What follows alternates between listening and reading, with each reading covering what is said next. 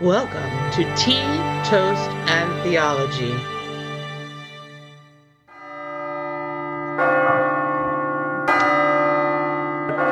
When I saw these readings for today, I said to myself, I am not the one who pick readings for which day. Right? They are set already in the calendar, and it so happens that today is our annual meeting. And I think that the readings could not speak more clearly to us as they do today for where we are in the life of our community. The thing that I want to focus on is Micah. It says, Lord has a controversy with his people. Lord has a controversy with his people. My friends, what is this controversy that Lord has with his people? In the Bible study yesterday, we were having this conversation, and one comment that I made was that you cannot really understand Christian theology, or you cannot really do Christian theology if you really do not spend a whole lot of time understanding the first 11 chapters of Genesis. Everything goes back to those first 11 chapters, and more so, the first 3 chapters of Genesis. All of Christian ideas, somehow or the other, find their place there. Okay? So what do I mean by that in the context of the reading from Micah today? You see, in Micah, it has this line which we like to refer to a lot. Remember this love kindness and walk humbly with your God? We love that. It evokes that nice feeling in us, and we say, yes, that's what I want to be. Love, kindness, and walk humbly. So what is this walk humbly all about? You see, the design from God was that God wanted us meaning Adam and Eve, to actually live with God in that beautiful garden. And what was the idea? Live with me and walk with me. Take a stroll with me, right? Every once in a while, take a stroll with me, all right? Walk with me. And what did Adam and Eve do? They decided, no, we're going to question this whole idea of God. We are actually going to say, no, we want to know more, and we are going to allow ourselves the use of our brains. And there's nothing wrong with it. God made it. God wants you to use it. That's why God made it, right? But they said, we want to question this whole idea of God. And they found a great encourager also who encouraged them to do this. And the result was that they ended up losing that privilege of walking with God in that garden. Right? And since then, the story of the Christian faith is over and over and over again, God challenges us. That's the controversy. The controversy is that God is challenging us. God is saying, look, did I not offer you a good deal with the Garden of Eden? Was that a bad deal? What happened? You didn't want it. Okay, let's try again. Okay? And through that history, God says, against all odds, I will take you out of slavery.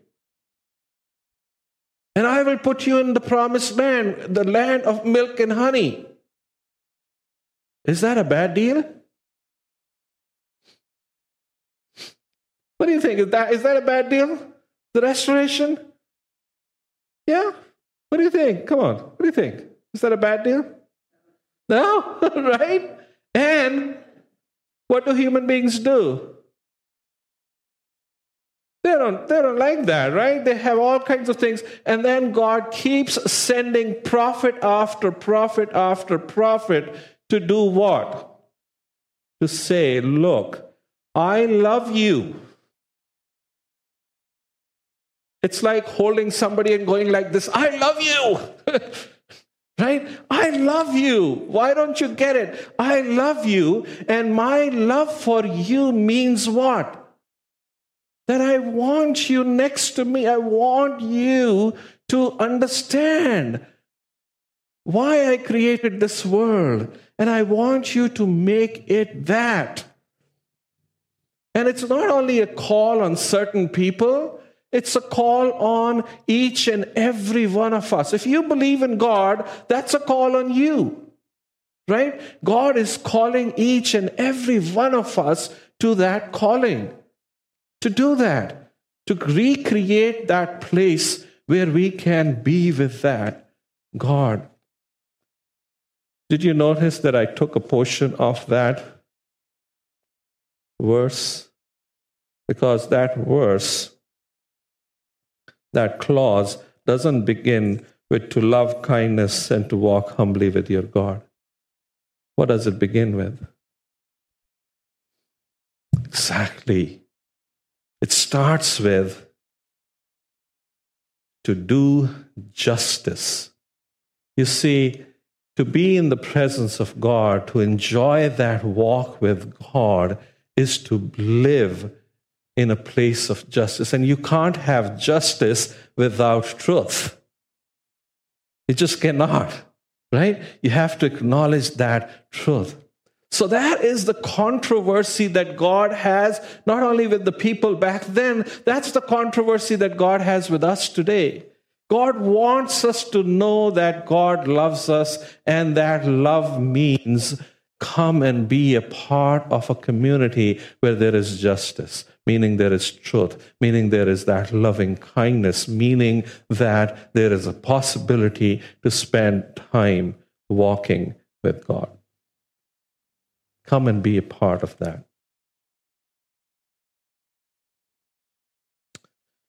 My wife, for the last few years, has been saying this saying, I don't know who it belongs to. You can Google it, and I'm sure you will find exactly who said it first. But there's a saying that, oh, what a web we weave when we practice to deceive. Oh, what a web we weave when we practice to deceive. You see, that's the story of humankind. That when we lose that place with God, instead of saying, oops, sorry, what do? We try to come up with another better lie to cover up that one. And then another better lie to cover up that one. And before you know, my friends, that beautiful web starts getting bigger and bigger and bigger and bigger. Oh, what a web we weave when we practice to deceive. You see? And what is the work of those who are called? And this is where Paul is being very straightforward. The work of those who have been called, which is all of us right here, is not something that requires great wisdom. We don't need to sit there and analyze exactly how this web is weaved. Right? So if you were doing a cleanup, a fall cleanup, or a spring cleanup, I don't know, I think fall is more appropriate for this analogy. And you find a web there. What do? Do you sit there and analyze the web and say, if I just break this link over there, and then what will happen? Maybe the web will just collapse. or maybe somehow, I don't know, you could do a thermodynamic analysis of it. I don't know, right? You could sit there and make all these analyses. Paul is saying, dude, nobody's looking for your wisdom here. Pick up the broom and clean that web. You don't need the wisdom. You don't need anything else. All you need is the desire to make sure you have a clean surrounding. That's all. And for that reason, Paul says, all of you were not Aristotle's, right? You were not Socrates, right? God chose you, simple people. Because the task is extremely simple. It doesn't require a whole lot of complicated theology. All what it requires is to know that when you see a web, you need to clean it. That's all what it takes. But Paul is no fool himself. Because Paul would say to us, and said to us over and over again, that the problem is not that there is a web and we can pick up a broom and clean it. The problem is, what? Whether I like it or not, I myself am a spider. Because I'm the one. Meaning every one of us has these webs growing out of us. Right? The problem is not that you can just clean it and it'll be gone. The problem, he talks about it that, the spirit is willing, but the flesh is weak. I try really hard, but my flesh keeps producing these webs. My heart is in the right place. I know what it is. I know what the right thing to do is, but I keep producing these webs. And he says there is only one solution to that. You know what his solution is? A complete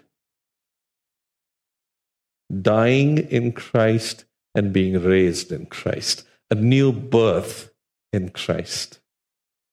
A new life in Christ, where we are no longer those spiders, but maybe beautiful butterflies. That, he says, is what we are longing for. That is what we need to be. Now, here's the thing, my friends. God is not deceitful. God doesn't ask us to pick up the broom and clean it and tell us, go clean it. You'll be doing really a good job and everything will be great and I will bless you with everything. Guess what? God never ever says that. You know what God says? Go and clean that up. And guess what? When you start cleaning it up, what will happen? You will face persecution. That's what you will face. Don't expect. Why? Because all the prophets before you have done that, and they have all. Why? Because we like our webs. We love them. We create them to secure ourselves. You see? And God says to us, look, I understand that. And yet, blessed are those who can pick up the mop, knowing full well that that action of theirs is going to cost them. Blessed are those. That's what it means. Blessed are those who get persecuted for my name's sake. Blessed are those. So, my friends, blessed are you. It says, blessed are you. Blessed are you. Now, in this day and age, I have to share with you, yesterday there was a funeral here of someone who was a member of this parish in the 70s and 80s. And, the family is some of the family is in Shelton, but most of it is in other states. And we do quite a few of those funerals here now. And so there was this funeral, and there was this young man. He had a daughter who was 10 days old. Okay? And so that daughter was the great-grandchild of the deceased, right? And they came all the way from Virginia, and he was from Virginia. I think he was in his early 30s, if I didn't ask him for his age, but that's what I think he was in. And he got up to do one of the readings. I encouraged the family to be part of the service. So he got up to do a reading. And so he did the reading from the paper we had given him. So he did the reading, and then he put it aside, and then he came out of the lectern, and he took his phone, and he started reading a scripture after scripture after scripture, and he gave a nice sermon. And I was sitting there, and this was the very first reading. I was like, wow. We have 2 more readings to go, and then there's the gospel, and then there's my homily. And how many sermons are we going to have today? But that is great, right? And I have to tell you, I was so happy to hear that young man proclaim the gospel. And his sort of bottom line was that those who believe are saved are given the hope of the communion of saints. That is, he will be with his grandmother. And that is in faith.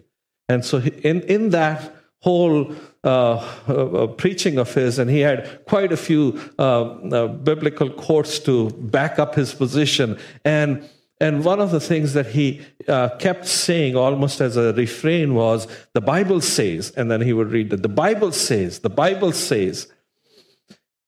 And after the funeral service, I really commended him for his faith, first of all.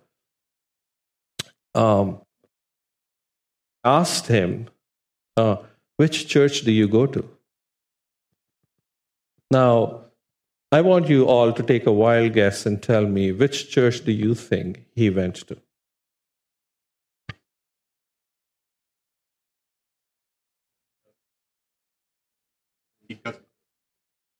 Thank you, Chris. He does not go to church.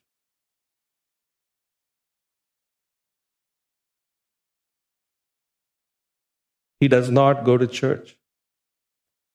And I said, okay.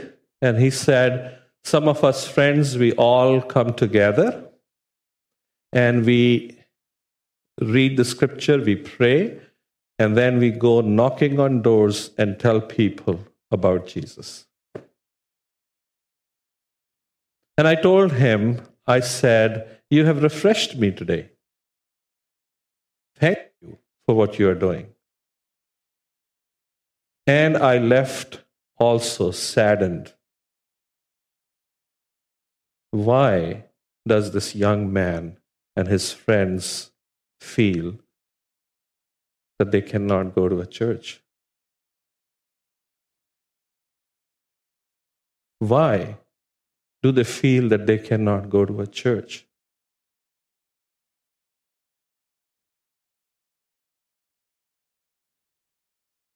You see, Micah says, God is saying, I don't need your ceremonies. I don't need your burnt offerings. I don't need for you to dress up like a Christmas tree. I don't need that. I don't need any of this. What I need from you is, are you doing justice? Are you willing to give your life in ways that, yes, you will be persecuted for it? Are you doing that? Because that is what God is looking for from us. Do you have the courage to knock on doors and tell people about Jesus? And not just go around telling people about Jesus, but to actually live the life worthy of that name. Because blessed are those who are doing that. Blessed are those who are doing that. My friends, that is the world that we are in. That is the world that God has called us to.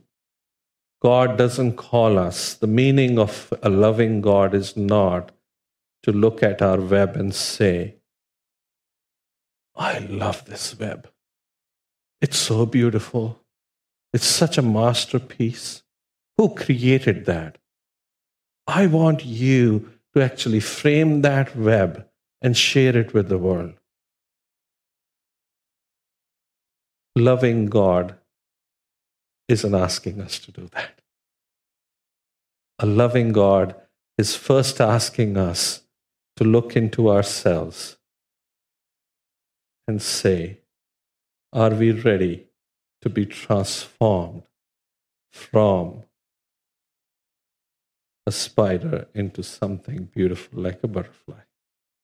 Are we ready for a new birth? For if we are, the assurance is there. Blessed are you. May the Lord our God give us the capacity, the strength, the courage, the commitment